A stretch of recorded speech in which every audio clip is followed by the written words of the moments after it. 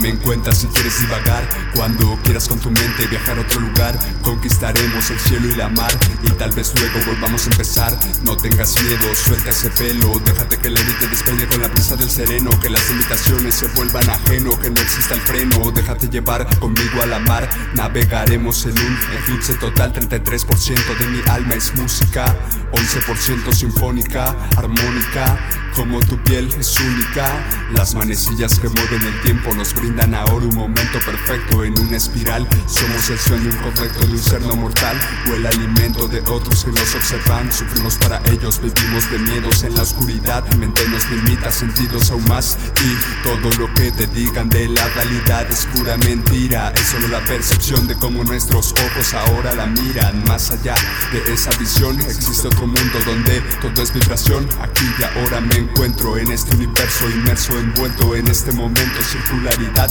el ciclo de la vida que vuelve a empezar.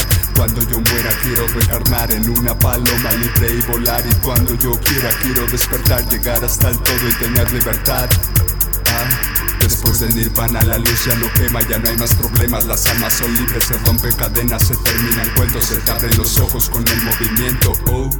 Por eso me fijo al espejo, miro mi reflejo, me guiña los ojos y quedo perplejo. Pero hoy ya no miento, tomo del agua del conocimiento, pues no quiero ser más otro profano que toque tu piel sin haberla amado. Yo, sin haberla valorado.